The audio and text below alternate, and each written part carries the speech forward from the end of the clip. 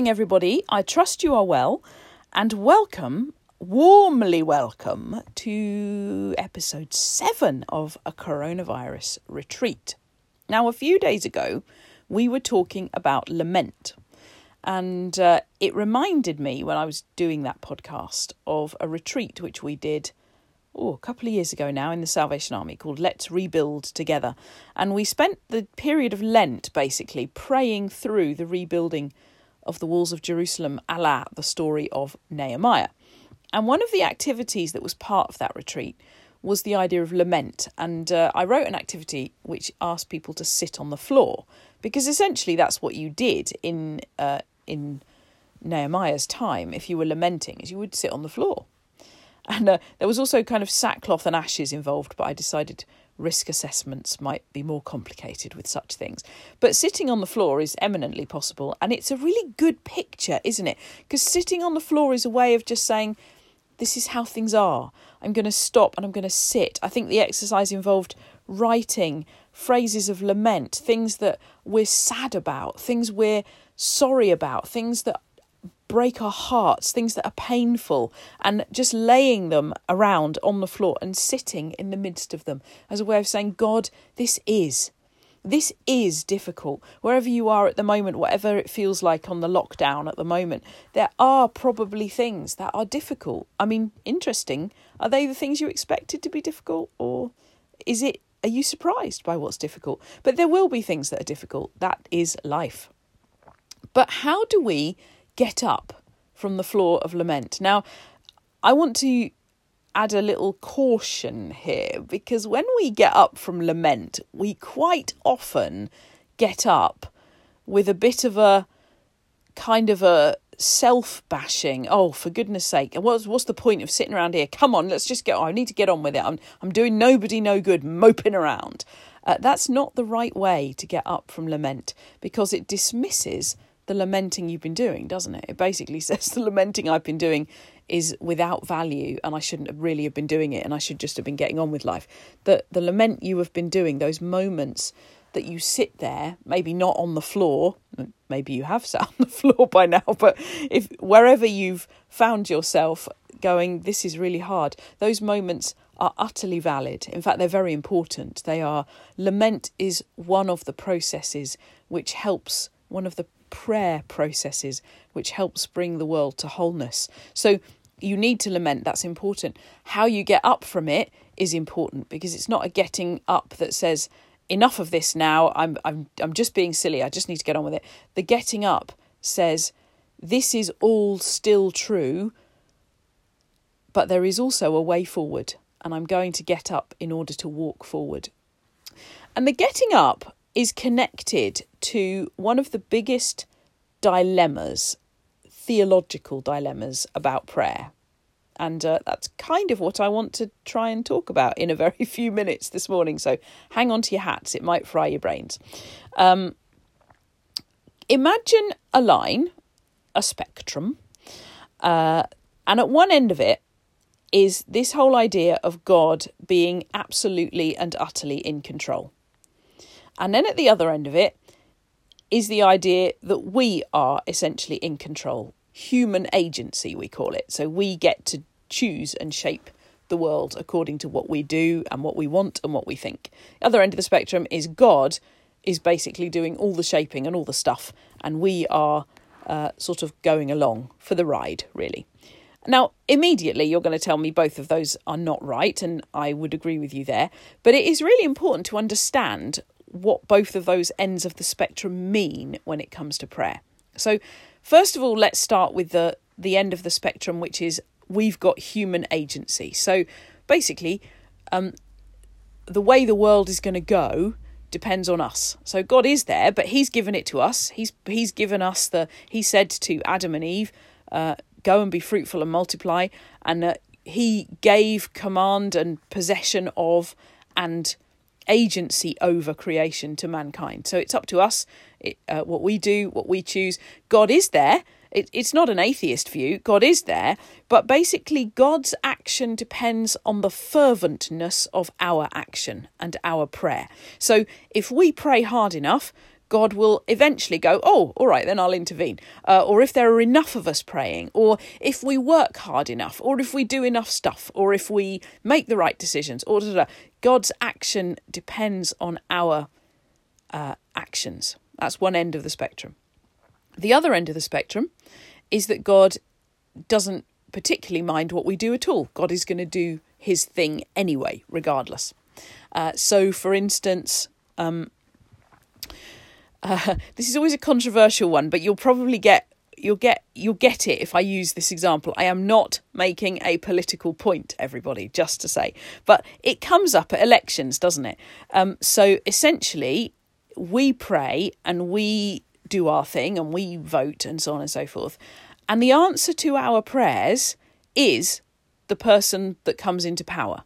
So if a person comes into power as a result of our praying and our seeking God, that is God's answer to our prayers, because ultimately every ruler must be picked by God. Everything, the direction the world takes is set by God, is being controlled by God. But what it does is it puts us in a position whereby we then have to say somehow what is happening is the answer to the prayers that I've prayed. So we use a hefty old crowbar to say, yes, absolutely, this thing that is happening is the answer. It must be the answer because it's what's happened. It's what God has allowed to happen. Therefore, it must be the answer. And it's a tricky one on a bad day, that, let me tell you, because, we can do this, we look at the whole day and we say, I fell down a flight of stairs, I had a row with my spouse, 5 bad things happened to me today, but because I prayed, I have to say that those are the things that God wanted to happen to me, because God is ultimately in control, and therefore those were his will for me, and I now need to crowbar my heart into accepting that those were okay. No, I don't think that's right either. So somewhere on our line, there must be a middle point, mustn't there? By the way, let me say, both ends of the line also lead to prayerlessness. Because if you believe in human agency as being the ultimate thing, that God only intervenes when we've worked hard enough and prayed hard enough, well, in that case, we might kind of as well not bother really praying. Let's just do it all ourselves. Other end of the spectrum, if you believe that God is ultimately in control and that what God is going to do, well then why pray? Why pray at all? If God is ultimately the one that's going to determine, it's called fatalism. If it's going to happen anyway, what's the point in me trying to change it or impact it in any way? So, but there is a middle point along that line, and it's the place, because both are true, of course, it's the place where we know that God is in control. And we also do have agency to help bring in the kingdom, to help take this life forward in a good way for ourselves and for others. And I think at the moment, why am I talking about this today? Partly because at the moment it feels massively like we're in the pincer of this contradiction, doesn't it? We are out of control in a profound way. We are out of control. We're not even in control at the moment of where we go and what we do. That is a stunning thing to live. But we are also strangely more in control than ever, because we've got time.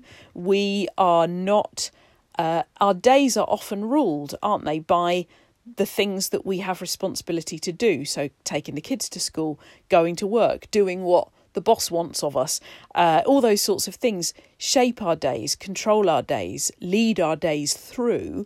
And suddenly we've been given our days. We've been given all of them, and absolute control over all of them, pretty much for the most part, unless you're still working, in which case you're not quite in that situation. But even those of us who are still working, there's I think in a lot of our lives, a lot more agency than we often have. So how do we cope with this being in control and not being in control? Being in control and not being in control all at the same time? Well, I want to give you 2 prayer questions as a way of thinking about this and seeking God about this. And for me, they're questions I ask myself regularly throughout the day, or I try to. I quite often forget, because they help me to stay in the middle of that line. They help me to know that God is in control, that God does have a will and a purpose, and that will and purpose are both loving. But they also help me to know that I have a part to play, that I have a calling, that there are things that I do, that I do have agency in, and things that will change based on what I do and how I act and how I pray. So my 2 questions are these. God, what are you doing? Right now, in this thing, in this moment, what are you doing? That can be something as big as coronavirus, or it can be something as tiny as I'm feeling really stressed because I've just dropped the lid of my Tupperware pot on the floor. That's about as kind of basic level as I can get with my angst, in both of those situations, God, what are you doing at the moment? Let me just stop from my own activity, my own agency, my own trying to make it all happen, my own whatever it is. God, what are you doing? Help me see what you are doing. Second question, what is mine to do? What is mine to do?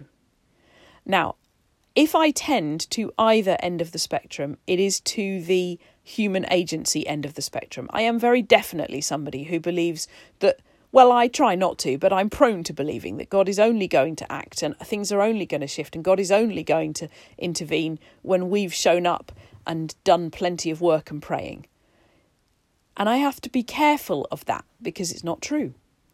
And so the question, what is mine to do, is really helpful for me because what it says is God is doing something. I've already established that because I've asked God what God is doing. But it helps me to say, God, help me see what is mine to do. Not everything. It's not mine to do everything. It's not mine to save the world. It's not mine to make everything happen that I think needs to happen. It's not mine to control everything, to, much as I might like to sometimes, to run the world. It's not mine to do that. What is it mine to do? And when I know what God is doing, and I see what God is doing, and I do the bit that is mine to do, then I stay in that balance of knowing that God is in control and knowing what my part in all of this is. And I give you those questions as a prayer practice for the coming days. God, what are you doing? What is mine to do? And as we ask those questions, and they're prayers as well, aren't they? They're kind of, God, you do your thing and help me to do my thing. And when we know God's thing and we know our thing, then there is a balance and an ease that comes in. And it's the light yoke. Jesus said, my yoke is easy and my burden is light. I hope that is helpful to you in the coming days, and I shall be back in another few days with another part of the coronavirus retreat.